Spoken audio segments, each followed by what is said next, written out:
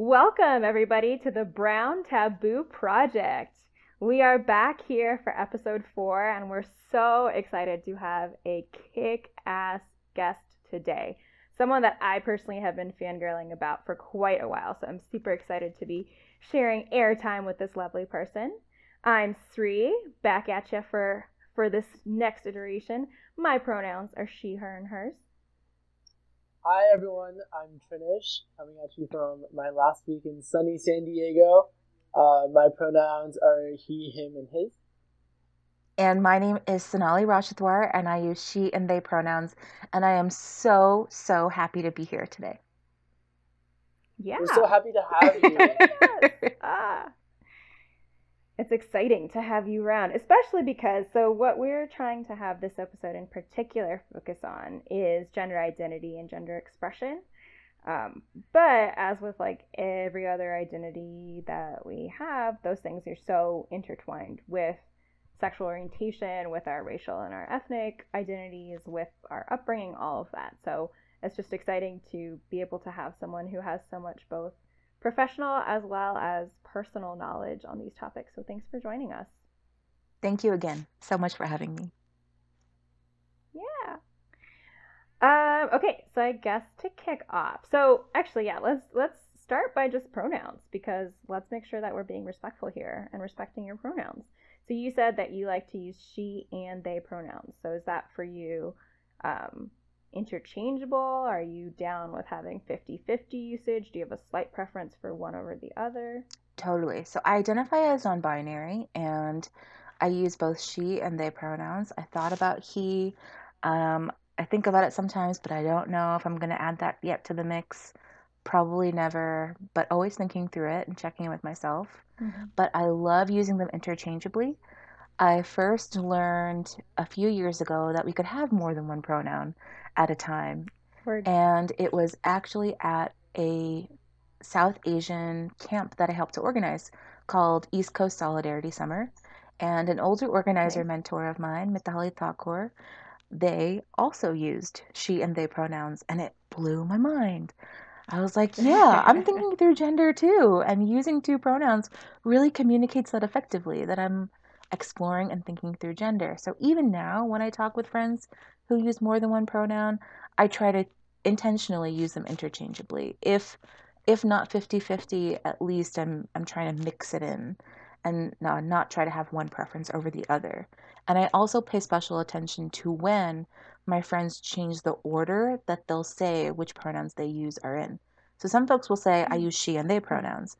And I really take Mm-hmm. note when they suddenly say, I use they and she pronouns. And I'm like, okay, so Right. maybe you're designated to me that there's a preference. Mm-hmm. Word up. Okay.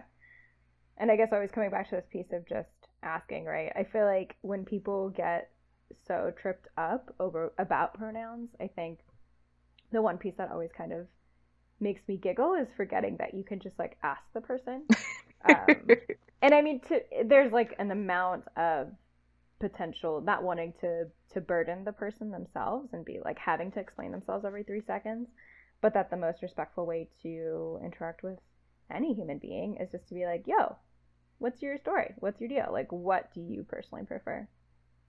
So thanks for sharing that with us. Oh my Okay. gosh, thanks for asking. Yeah.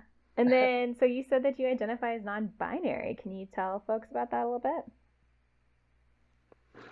So to me, non-binary means something in between, something that is neither, something that can feel like both, but either way, it's super fluid. And it really respects and honors the way that I don't feel like a cis woman might feel. Mm-hmm. I don't feel like the way that my body presents and looks as a super fat person is traditionally feminine, Mhm. because I'm also not treated as traditionally feminine. And for me, non binary is directly reflective of the ways that my body is treated and how I was raised to not think of gender as limiting and think of it as this really larger exploration of what it is that my body is meant to do and be seen as. So non-binary actually feels like liberatory. It feels like an all-access pass. Cool. That sounds. I think that's a really interesting sentiment that like is new to me also. I'm also still learning about this, but I think the intersection of kind of like body things, body image, like how you look, how you present, etc., how that kind of goes into this like gender non-binary. I think that was a really cool explanation. Thanks. And I guess part of that too, and I think this is like one of the things that folks generally struggle with is the piece between my gender identity and my gender expression. And I think those things so often get clumped together when they're kind of when people are like rolling through identity categories. Do you know what I mean? But really taking the time to understand the nuances of those two and that they're not at all the same thing. That people are actually have the opportunity to have a gender identity that perhaps does and perhaps does not, or on different days interacts in different ways with their gender expression. So I'm curious for you how that kind of has played out and like the ways that you were talking about being traditionally feminine, or the way that your body may or may not be perceived that way. So how has that played out for you in terms of your gender identity? I came into understanding that I wanted to be seen more masculine in attending grad school and finishing grad school. So in the program that I went to, I received a master's in social work and a master's in human sexuality education. And I went to Widener University to get that education, in case anyone's curious or interested. Quick little plug. I do not receive advertising money for saying that. But that is where I went to learn about and explore and excavate my issues in order to be able to deal with others while working through therapy, while offering my clinical services and expertise. So social work school forced me to have to deal with my unexcavated shit. And so it was in one course that we had to do this activity that involved an actually super transphobic activity that involved having like pink stickers and blue stickers. And what we had to do was all the students would move through the room, and it was like a timed activity, like within 2 minutes, move through the room, and on every student, on their back, in a place that they couldn't see, put either a pink sticker or a blue sticker or a combination of the two to symbolize the genders that you think that you are perceiving from that student. So kind of transphobic, kind of limiting in its understanding of a gender binary, that there are really only two options. I guess you can put them blue. Together. They're like, you can make your own little like purple, I guess. And there were quite a few overlaps. Yeah. But in this activity, after the sticker part was completed, we as students got a chance to sit down. Before we got to look and see what stickers we received from other students, we had to sit and think about, what do you hope to see? What do you wish you would see? What are you worried you might see on your back? And what does that mean? And that was for the first time that I sat and thought to myself, oh shit, I really want like more blues on my back than pinks. Oh. And yeah, exactly. I had this like eureka moment where I was like, what? Am I betraying my gender? Like, I have never thought of myself. Yeah. Like, I'm like betraying all of my feminist values that I have been taught that I should want to avoid masculinity, and any aspiration towards masculinity is like pathology. Like, this is some of like the baseline queer feminism that I grew up in undergrad. And it was super insightful, and ever since then I've been honoring that this is a part of my identity that I have been rejecting, that I have been suppressing. And the more that I acknowledge and respect that it is a part of my identity that exists, the more that I interrogate the ways that I feel that I access that masculinity within myself, the way that I feel like I am performing masculinity in ways that feel good to me, are all ways that I'm playing with gender in ways that feel healthy and good, and not ways that I feel like I have to suppress or pretend like it's not there or feel like I'm betraying an entire gender or movement.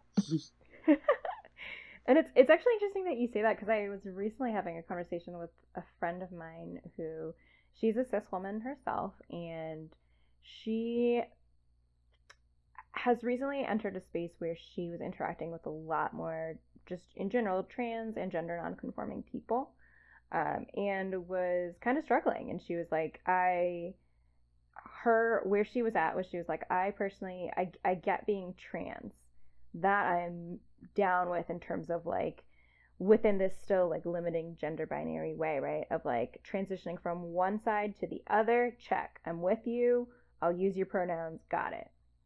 But she was like, I gotta say, like, I'm sorry if I sound like a bitch, but like, it's hard for me to understand why someone would, who, kind of coming back to this piece of like, the male is bad, masculinity has its evils, there's the way that men are socialized is not necessarily, for a lot of different reasons, healthy or respectful. Um, and so I don't understand why someone would who is born female would want to identify more on the masculine side.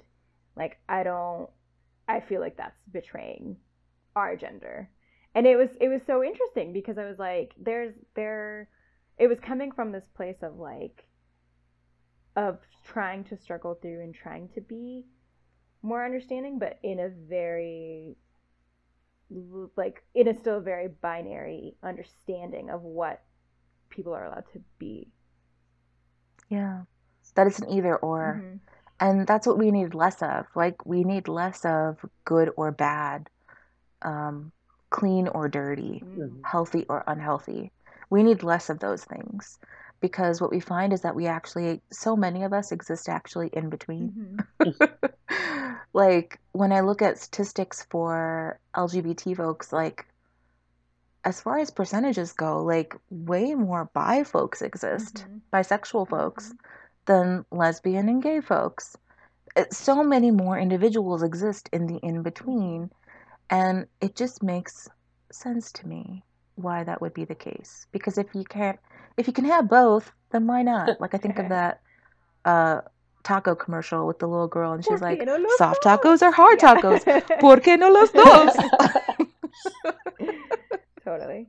Yeah, it's crazy how these binaries come up even in, like, even when you think you're rejecting one binary, like the thing that comes to my head is like this idea of like femme versus butch, which are both, I think, like, in the realm of like, you know, like feminine identity, right? But like, you know, you get rid of one binary, or you diversify one binary into like another binary. It's just like, well, does that, like, yes, people have those identities, but does it need to be one or the other? Or like, why did I automatically think of that when I could have just taken it for what it is, right? I'm so glad you mentioned that, because I grew up feeling like I could only pick one or the other. And I've known I was queer since probably a long time, but like been out and like saying it out loud to myself, I would say since like college. And even when I was in college, I had feelings like, I think I am butch, and I think that I am something that's not just femme. I would say this to the girl that I was crushing on, and I was dating at the time, and she would laugh at me. Really? And she would say, like, yeah, she would laugh at me, and she would say, you are not butch. And she would like name 10 things about me that would make me feel like, why did I even say that? That was stupid of me. But it took me years to be like, this is the same shitty person who told me bisexuality wasn't real. So I actually don't have to believe her. Yeah, dodged a bullet there.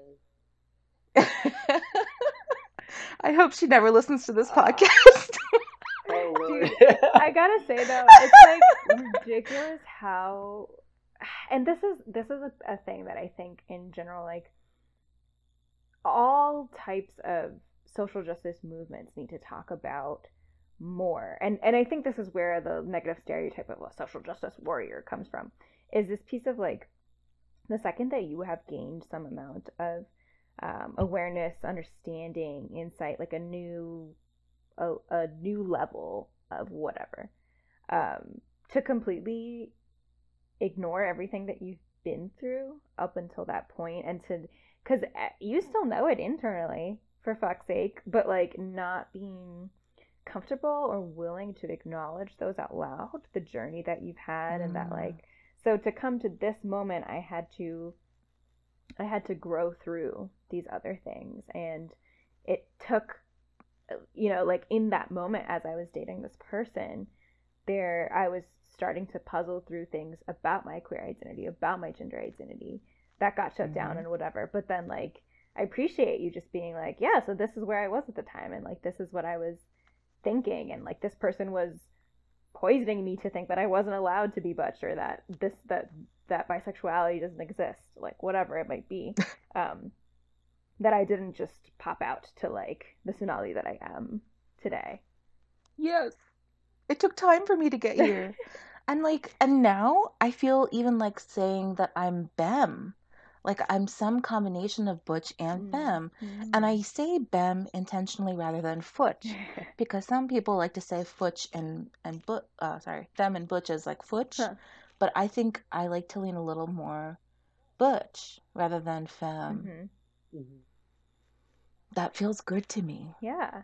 Is that been, because I think last we chatted, you had identified yourself as a femme non-binary person. So has this been like a recent shift for you?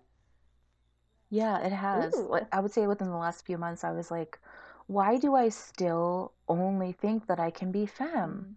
And just because I wear dresses to work, why does a dress have to be feminine?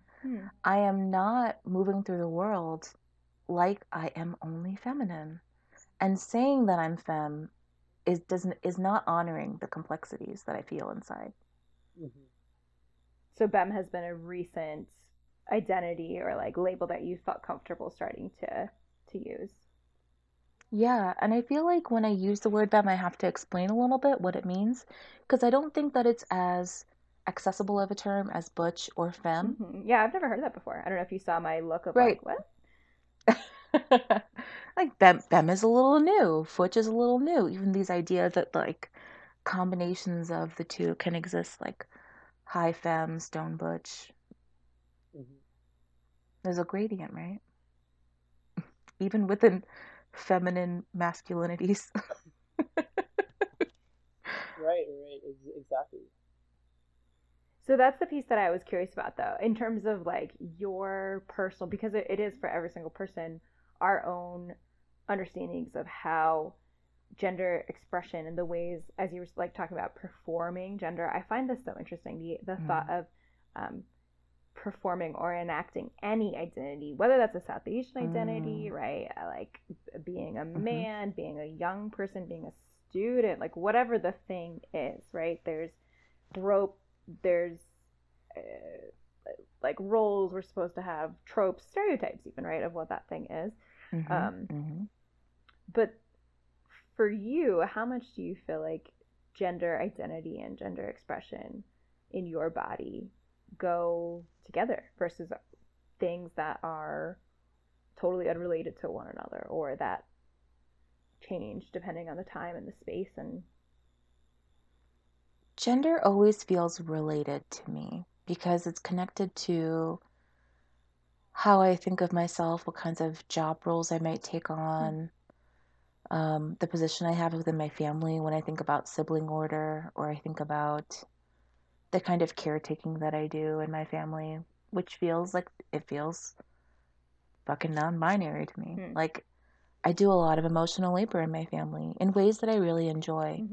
And I do a lot of physical caretaking in my family too, in ways that I also enjoy. And to me, those are ways that I access a lot of the ways that I feel masculine. The ways that I was taught as an eldest daughter of 3 siblings, the ways that I was raised to take care of my siblings, my family, as if I was a son, really helped me to queer the boundaries of what gender meant for me. So the things that I was limited in doing was very different from my sister, who is in a thinner, smaller body. And I've always been fat, and I've always been easily identified as a body that's too big or a body that's a little bit masculine. I didn't wear dresses until I was in an abusive relationship and kind of like forced into this gendered box again at towards the end of undergrad. So like maybe like my early 20s. I didn't wear dresses really until my early 20s because it wasn't something that was accessible to my body size. I had a really hard time looking for clothes that fit me when I was a teenager. I would shop at like mom stores when I was a teenager and middle schooler. Yeah. And the ways that I was taught to be a girl or to be the oldest girl was super different than the ways that my sister was taught to be a girl. Like she was very delicate and she was fragile and she was the one who would wear dresses and couldn't climb on stuff and shouldn't be carrying heavy boxes and shouldn't be helping dad in the yard and should be like sitting and helping get tea or get water for everybody and just helping in different ways than I was expected to. And to me, that allowed me in my own brain, it made me feel like there were things that I could do in the world as a teenager that maybe I shouldn't have been doing, but I was doing. So things like, I'm still here. things that you might expect like teenage boys to be doing, right? Like exploring my sexuality, stealing my parents' car and like taking it out at night, sneaking out of the house, crashing it, having the cops show up at your door, all that. No, okay. Just doing like risky, not really like obedient Indian daughter things, or traditional Indian daughter. I shouldn't say that no Indian daughters do this shit because so many of us do, right? Especially eldest daughters, especially. So there's something about sibling order that really queers gender in South Asian families, and I don't see it as much in white families or American families. But you were going to say something. No, I'm just kind of thinking through it, and Dhrunesh, I'm actually kind of curious to hear on your end. I don't know. I mean, we're going to talk about Tanya when she's not here. Hi, Tanya. But yeah, sorry, Tanya. I'm like curious how that does or doesn't resonate for you, because I was also trying to like puzzle. So I'm the younger of two girls, but I feel like for a lot of different reasons, my sister and I don't follow what is traditional in general for like birth order studies, which have like limited validity in general, but for birth order things total, but then also like the elder daughter kind of piece.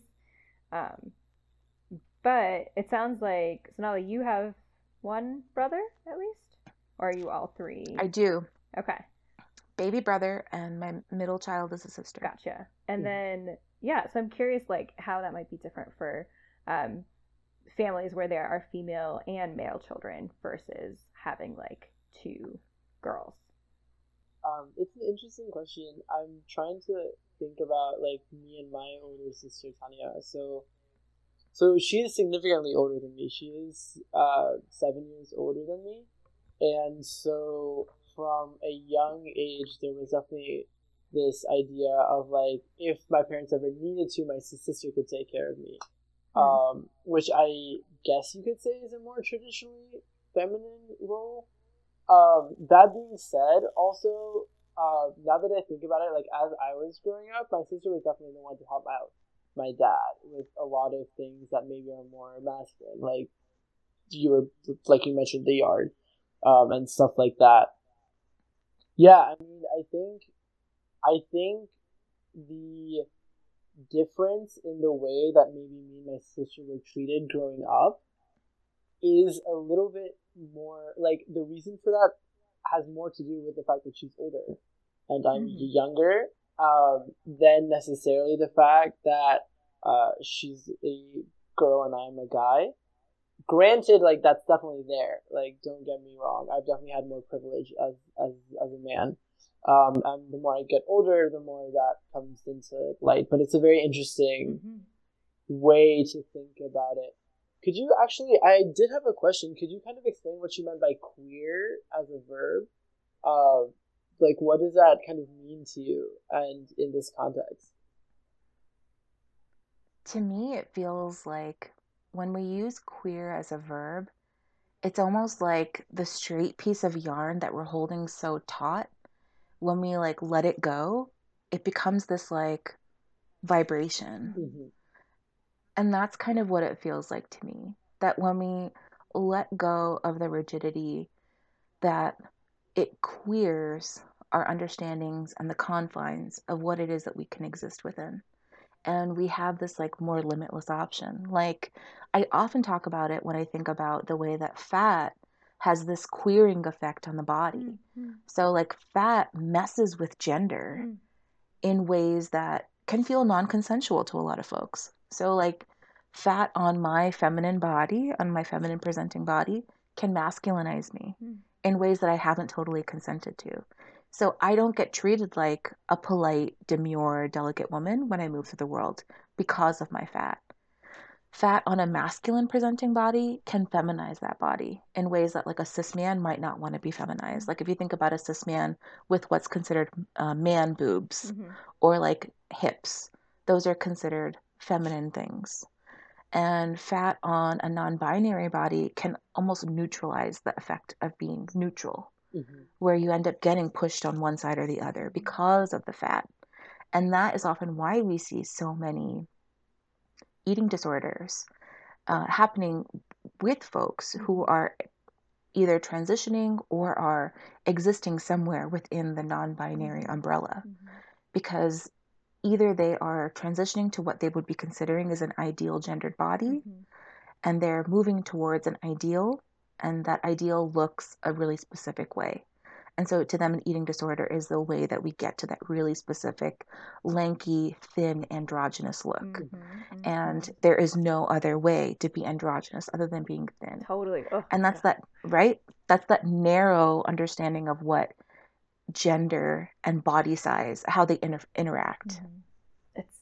It's definitely like when you think about, I think about like modeling a lot and how that's one of the spaces where androgyny has for a long time been much more acceptable, because it's like this piece of a person who is so beautiful and you can't necessarily tell what gender they are, and the clothes look so good on them regardless of what gender clothing they're modeling or whatever space they're supposed to be in, and how that's used as a tool really to be like, this shit looks so good that it doesn't even matter if it's a man or a woman wearing these pair of pants. It just looks awesome on them. But you, at least in like my experiences, I don't think, like trying to like rack through a mental catalog, but I don't know that I've ever seen a fat androgynous model. You see lots of waif, like sickly thin androgynous models, but not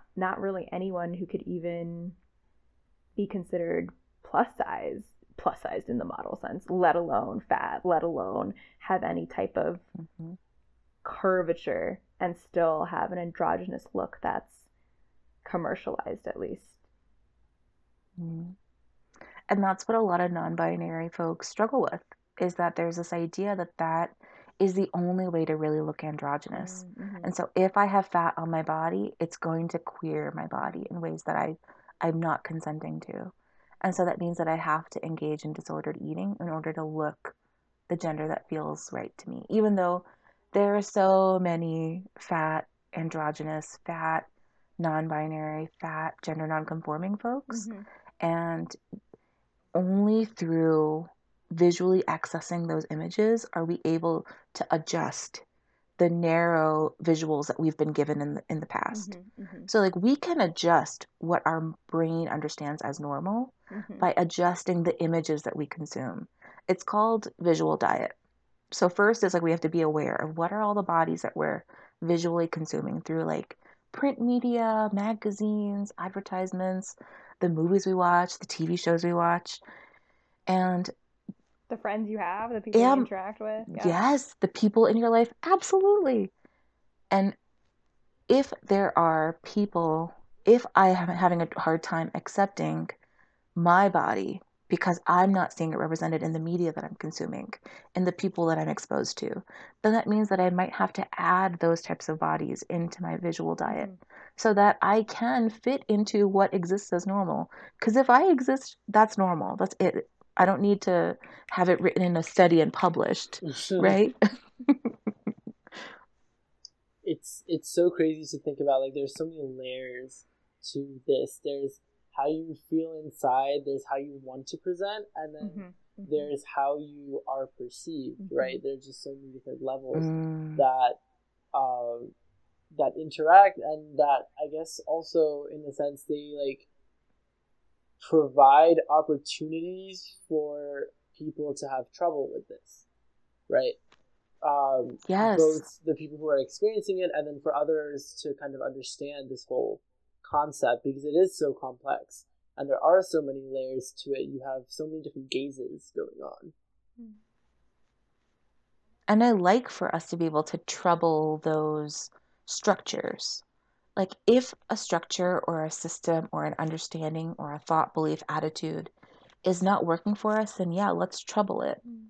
And let's break it down, deconstruct it, because only in taking it apart are we going to end up with something that actually works for us and feels representative of what's going on inside.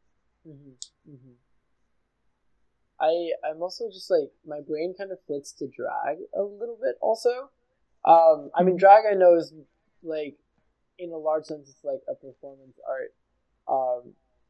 But it's also kind of like interesting, you know, like drag is meant to like gender bend, but then a lot of people see drag as like, oh, it's a man dressing up as being like a hyper feminine woman, and that's the only kind of drag that's like okay.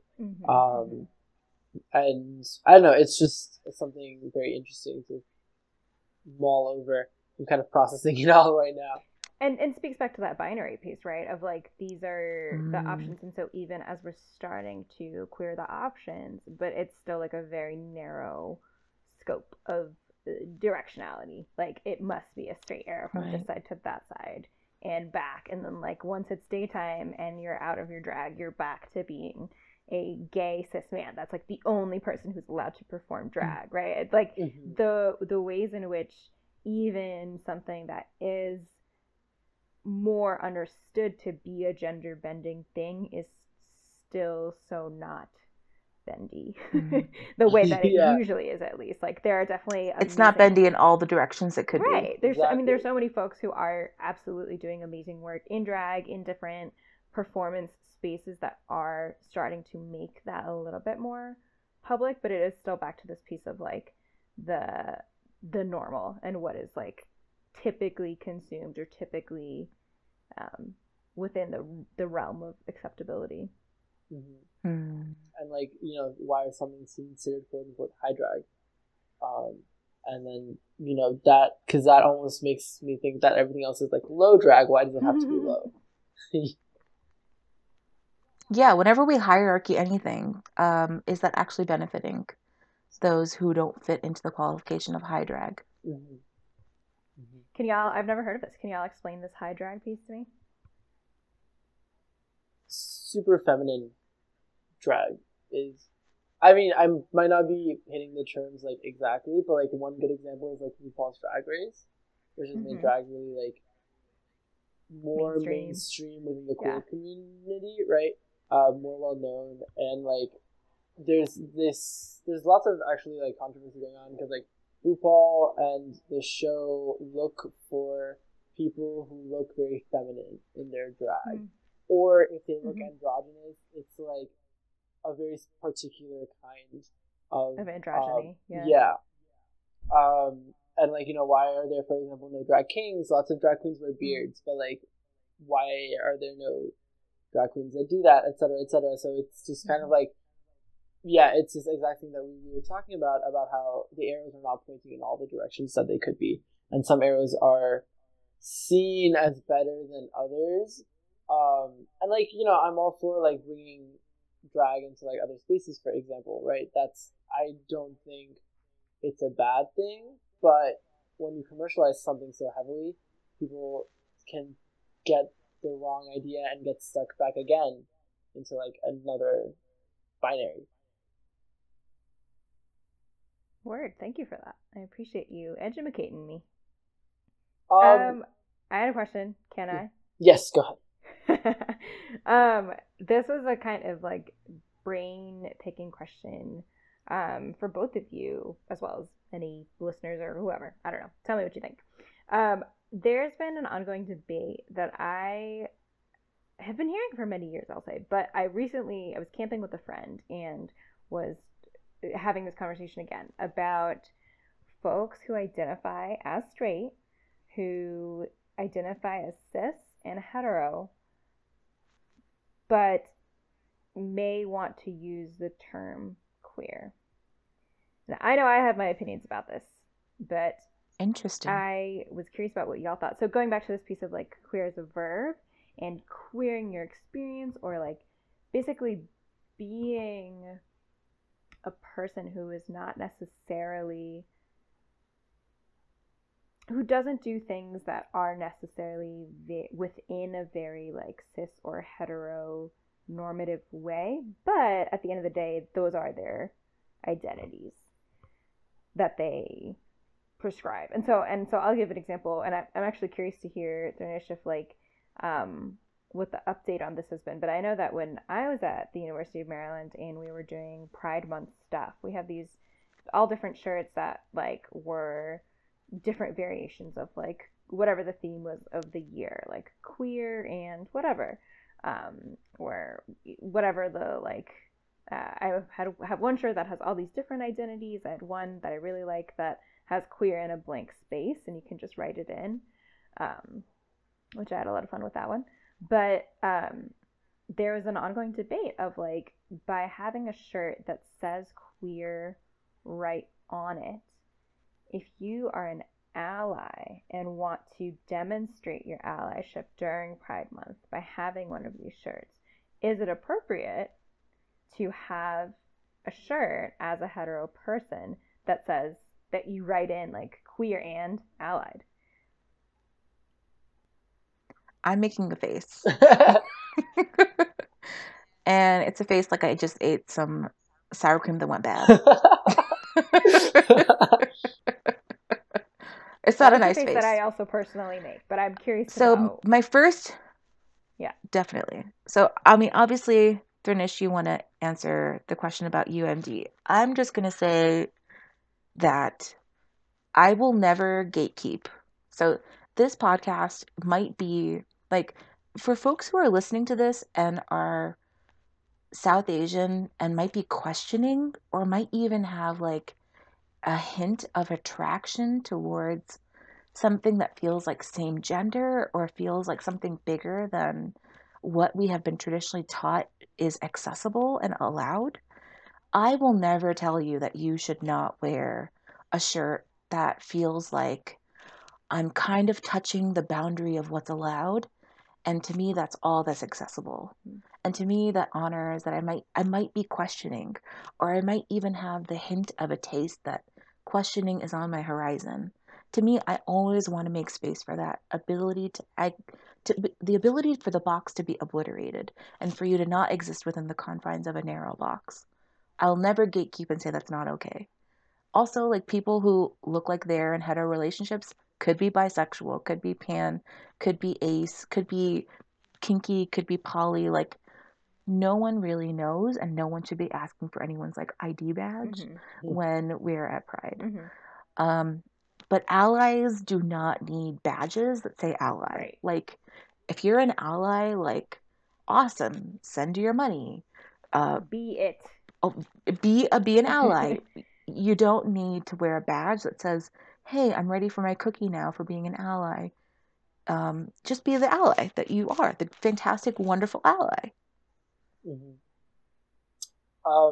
So as far as UMG goes, I haven't seen those shirts in a while around campus. So I'm dating myself. Good. Yeah. I also haven't been on campus for like a very long time now. So I can give you an update on that when I get back. But I guess yeah, I'm also, I don't know, queer and allied. So this goes back to this whole question of like, Sonali used queer as a verb. Mm-hmm. The way I would use the word queer in just my personal experiences, or at least the way I have used it in the past, let me put it that way, has been, like not cis or not straight, or kind of like just like away from the norm. Yes, away from the norm. And in that usage, I wouldn't want someone who is the norm to be, or like who does subscribe to the norm to be using it. But then again, like, why this terminology is just, at the end of the day, it's terminology that we all agree on. It can change. And I like that you're thinking more about like, like why do we need a box? Who do we, like, what is this box? And things like that. So yeah, it's a very interesting perspective. I'm having a lot of like thoughts right now, so if I'm just kind of like bumbling along when I speak, it's just because like I'm like processing. Yeah, totally. Yeah. You're mentioning really good concepts, because this is a process that it's often called like gentrifying an idea, where someone is like, yes, I might also want to, instead of acknowledging or analyzing the ways that I benefit from the privilege of not being queer and being able to move through the world in the ways that I feel not burdened by my cisgender heterosexual privilege, that instead of excavating a lot of those ideas and values and beliefs and the ways that I'm treated so nicely, instead of looking through those feelings, instead I want to like gentrify this idea that I can be queer too. That feels like a bit of an escape. It feels like a bit of avoidance. And if you might be someone who's doing that, take a seat and think through Look at yourself in the mirror. why that might be happening. Yeah, like when were you taught as a child that it was not okay to be responsible or accountable for your actions? And when were you taught that you were allowed to move through the world like, I'm entitled to my opinion and belief, and it's not going to harm anybody? When were you treated like that was okay? Because it's not cool. Word. I think the sour cream face that you're mentioning, that is also how I feel about it. An interesting thing too about like specifically the write-in one where it's queer and blank, and then you can put what you want, which I, just to put it out there for mine, put queer and multidimensional. That's what I chose to write in.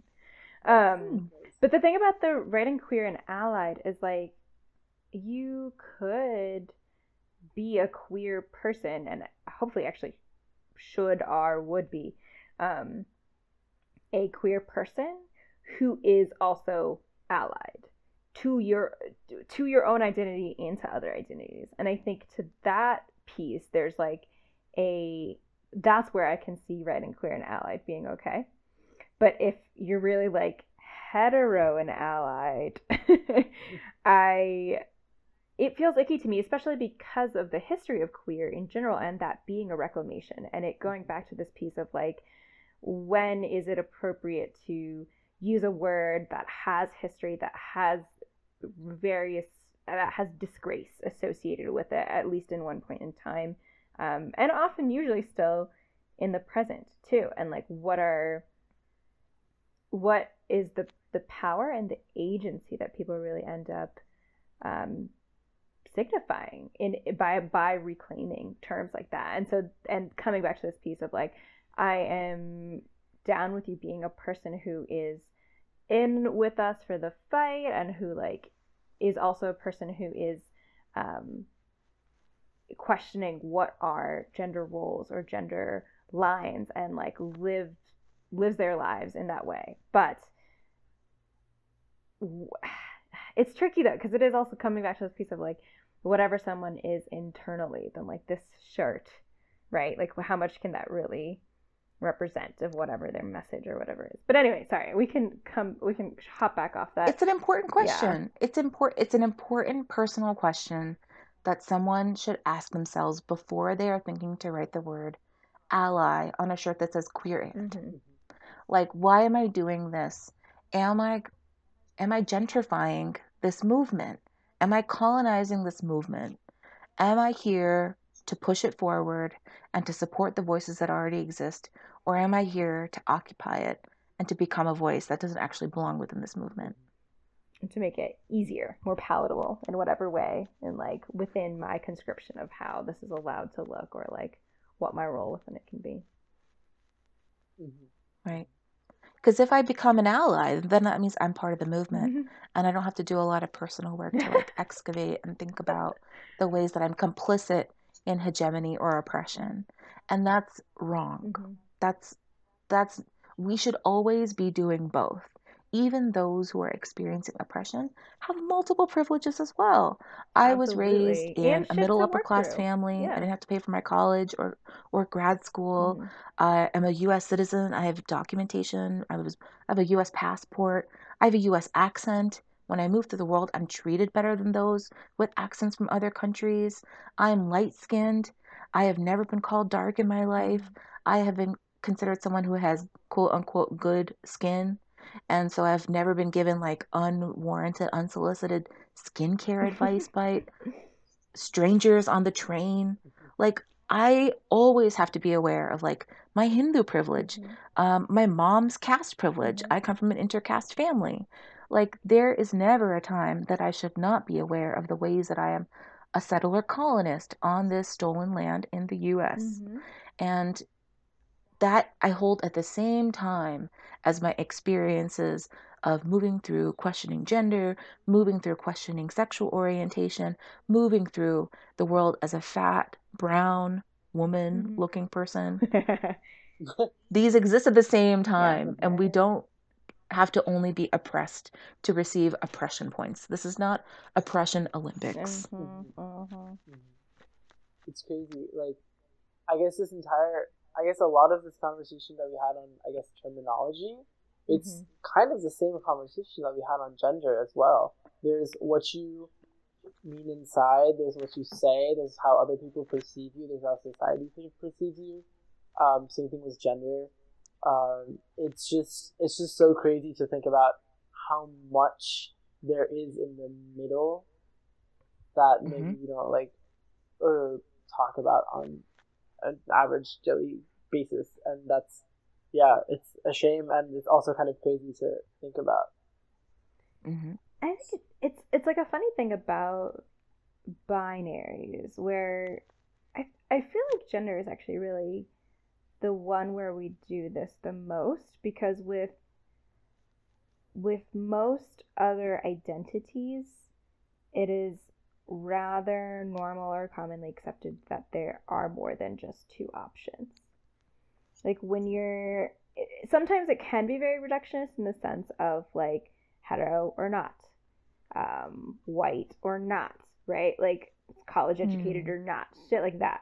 But there within, I feel like normal day-to-day interactions or like the average person's understanding, there are more options than black and white. And gender is like maybe in some ways one of the last frontiers of this, but I think the example that is the most binary and interesting for that reason, because it's like, well, if the census can agree that we have at least 7 categories for race and ethnicity, like I wonder how long, which, you know, obviously so many more than that, but like if most of the world has gotten to the point where at least that is okay, then like I wonder how long it'll take to get to a point where like more than just 2 options for gender are also commonly understood or are okay or are available to check off if we're putting people into boxes. And it's just like curious to me to think about why that is, and even maybe from like an anthropological lens of why it is that we have, as a society, at least as a present, like as a contemporary Western society, have so much more trouble with just like, oh no, there's only two options, one or the other. If you're gonna switch it has to be from this to that or that to this. It cannot be anything else in the middle. Something in between. And that's how I know that this is really a conversation about colonialism. Like, anytime we're ever talking about sexuality, gender, cultural norms, we need to always be connecting it back to things are the way they are now because someone made them this way. And someone is really benefiting from it being this way. And so we have to think back to who created the system the way it is, what was it before this, and why or how can we change it so that whoever is benefiting from this current system that's no longer happening. So I think back to like an article that I read about how pre-colonialism within the US, there were more than 5 acknowledged genders within many Native American tribes. And that's just like the handful of tribes that were named in that one article. More than 5 genders. And this tool of colonialism, this tool of white supremacy, gender was used as a tool. And it was used as a way to force Native families into feeling like we are less than and white colonists are better than us. Because white colonists have come in and said, our religion is better, the way that we think about gender is better, the way that our families are structured are better, and everything that you do is uncivilized and savage. And that creates this hierarchy where one is more correct and one is less correct. And that is how colonization is able to happen, when there is a hierarchy created and when one gets devalued. And we see that with body size, where one type of body is seen as unhealthy, fat, and able to be dehumanized. And any mistreatment that is delivered to that fat body is deserved by that fat person. The same hierarchy exists when we think about colonialism as well, with gender. And so what do you feel like, given especially with, so not just the US and colonization and genocide here in the US, but like especially coming from South Asian heritages and the even more recent and transparent colonization, right? That is very familiar really throughout the world. But I'm curious, like, what your experiences have been, Sonali, in terms of as you're confronting, like, interacting with different, your own Desi family or the South Asian community as a whole, or whether that's like second gen, third gen people. What do you feel like are the biggest barriers in our brown communities towards acceptance of non-traditional, like, genders, right? Like any type of trans or gender non-conforming identities. It is the phrase "log kya kahenge," which means and translates to "what will people think?" It is a very collectivist idea of whatever I am doing is a reflection of my family. I am not moving through the world as an individual.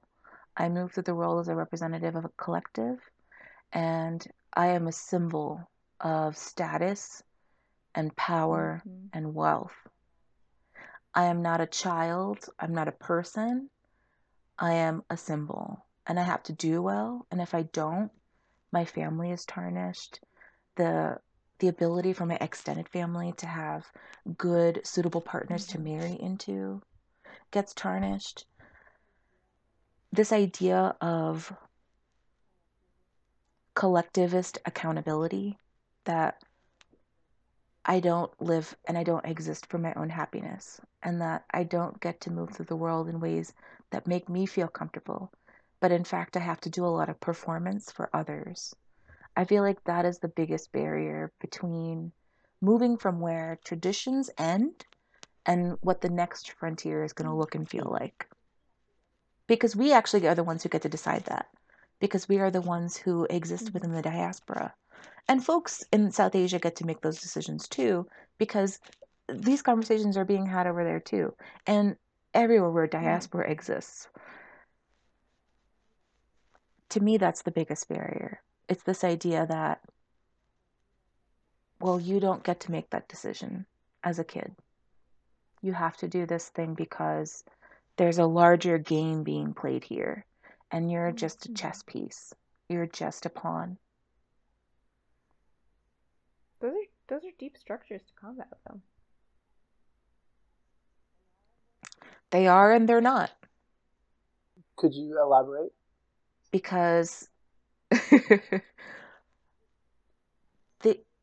when I say they are and they're not, I mean the easiest way to diminish a power structure is to remove the grip and control it has over us. So if someone were to say, well, you're not allowed to do that, and I would say, well, who's going to come and take a gun to my head tomorrow if I do that thing? And I should announce that that's a privilege of mine. I don't have someone coming to me with a gun to my head. If I do a lot of these things, right? I talk about gender orientation. I talk about my sexual orientation, even the work that I do with treating folks who experience sexual trauma. I talk about my own experience of sexual trauma. I'm like very open and honest and frank about what I've experienced and what I'm currently thinking through. But not everyone moves through the world with those luxuries, with those privileges. So for me,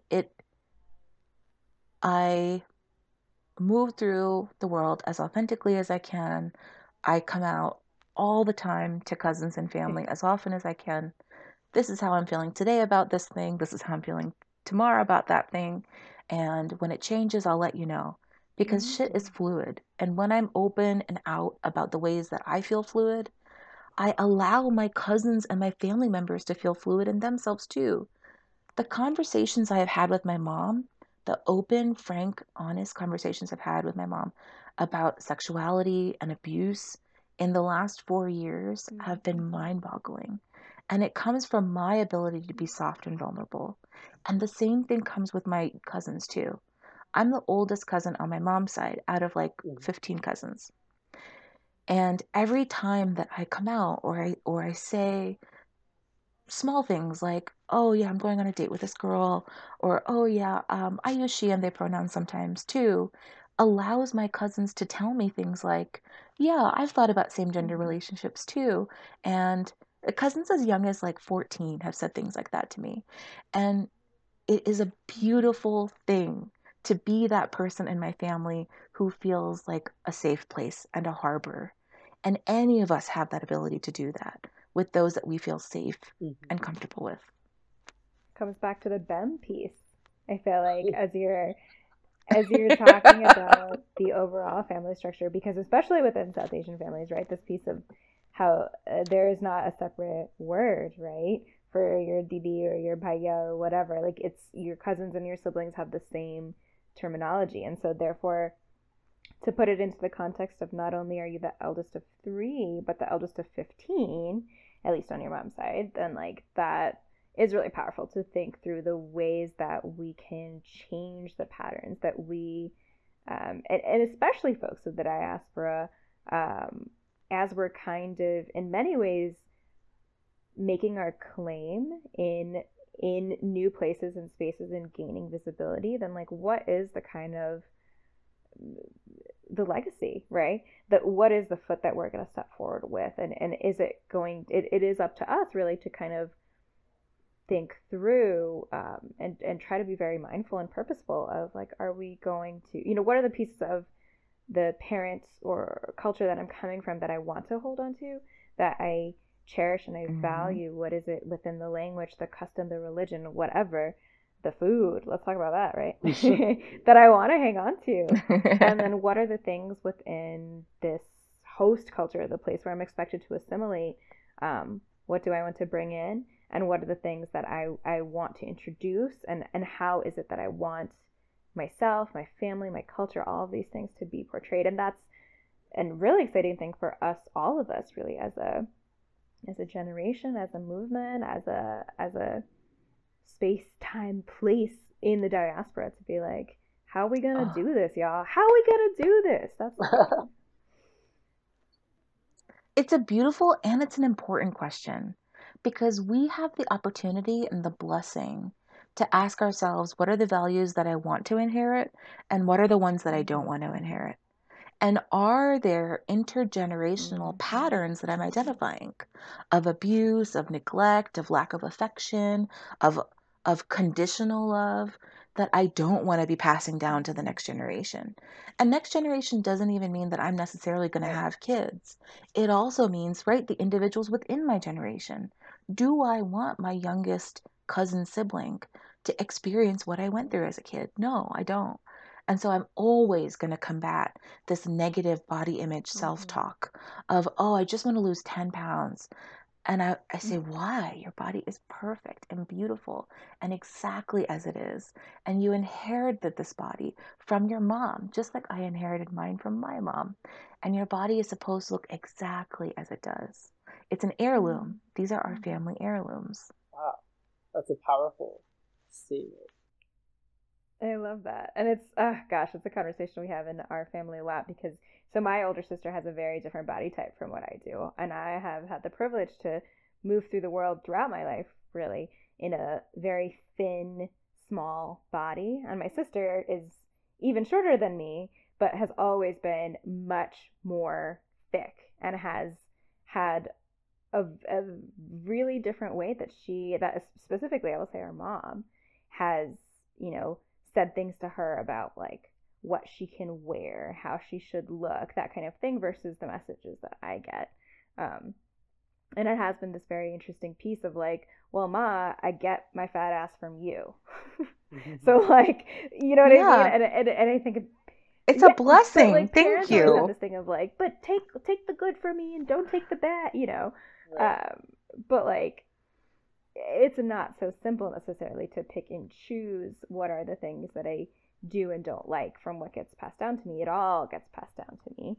And yes, I have an amount of choice and restructuring and behavior and thought patterns that I have the responsibility to work through myself. But it is like the good and the bad all come, right? And so it's like, this is a part of our legacy. This is a part of what makes me me, and it comes from you, and it comes from our whole lineage. So how are we going to take it on? It's like, it just makes me think of the fact that, you know, a lot of South Asian societies are so focused on all of the different identities that you have to conform to, but like, why can't we take that and turn it on its head and say, okay, yeah, I have all of these identities, these are all of the things that are defining me based on what everyone else says. Why don't I use this to interrogate that more? You know, why don't we take what is, you know, we can take something bad and like use it to move forward. I don't know, it's a cool way to kind of think about, like, you know, we have a very identity-centered culture, identity, you know, like social identity-centered culture. Why can't we perceived identity, right? Yeah, kind of like just like turn that towards interrogation and deepening our understanding. Use our powers for good, right? Use our privilege for good. Well, Sonali, you've been such a pleasure and such a joy to hang out with. I gotta say, also, just like the voice of a goddess, I feel so like comforted and lulled and inspired, really, from this conversation, both the content and the delivery, right? So I really appreciate you taking the time to share your insights with us, both your personal as well as your professional experiences, and just being, as you said yourself, like having the willingness to be vulnerable, to be open, to be honest, and to just be like, all right, this is what's up, and like, where can we take it from here? Because that's really what we're trying to do at SESMA, and like with the Brown Taboo Project, and all the different things that we're involved with, right? Is trying to open up these conversations of our identities as people of the diaspora, and what is it, in a multitude of different understandings of identity, that we want to move forward with here. Thank you so much for having me. Seriously, this was an amazing conversation. I love talking about the complexities of growing up in a South Asian family and becoming a South Asian adult. Like the stuff that we dig through and grapple with is so unique. Mm-hmm. And every conversation that we have unlocks different memories in my identity. So I deeply appreciate the opportunity also for me. My mind is reeling right now. I have so much to think about. This has been an extremely enlightening and thought-provoking conversation for me as well. So yeah, we're so glad that you were able to make it today. Thank you so much. The pleasure was all mine. Did you have anything, Sonali, that you wanted to plug before we wrap up? Anything in terms of upcoming projects or just like where people can reach you at? Anything like that? Totally. So if you are interested in contacting me, if I've said something that piqued your interest or totally offended you, please reach out to me and let me know. And you can get at me through my website. That is sonaleer.com, and I'll spell it for you. It's SONALEER.com. And I have a contact form through the website, and you can learn a little bit about how I have become the person that I am and where I was trained and what I kind of specialize in. I am a social worker. I'm a clinical social worker, and Recently I am a licensed. sex Yes, therapist. babe. Yay, social workers. I have a deep, deep love for social workers. And I am also enthusiastically known as the Fat Sex Therapist on Instagram. It has become a brand, and I am owning it. So you can find me on Instagram at the Fat Sex Therapist. I've got workshops coming up in the Jersey and Philadelphia area and webinars. So you can always reach out to me through Instagram. That's the best way to get me. Sweet. And we're going to be sure to link those right in the description there, so you'll be able to find those as well. On our end, so hopefully if you haven't checked it out by now, definitely check out our brand new and beautiful website, sasmha.org, SASMHA.org.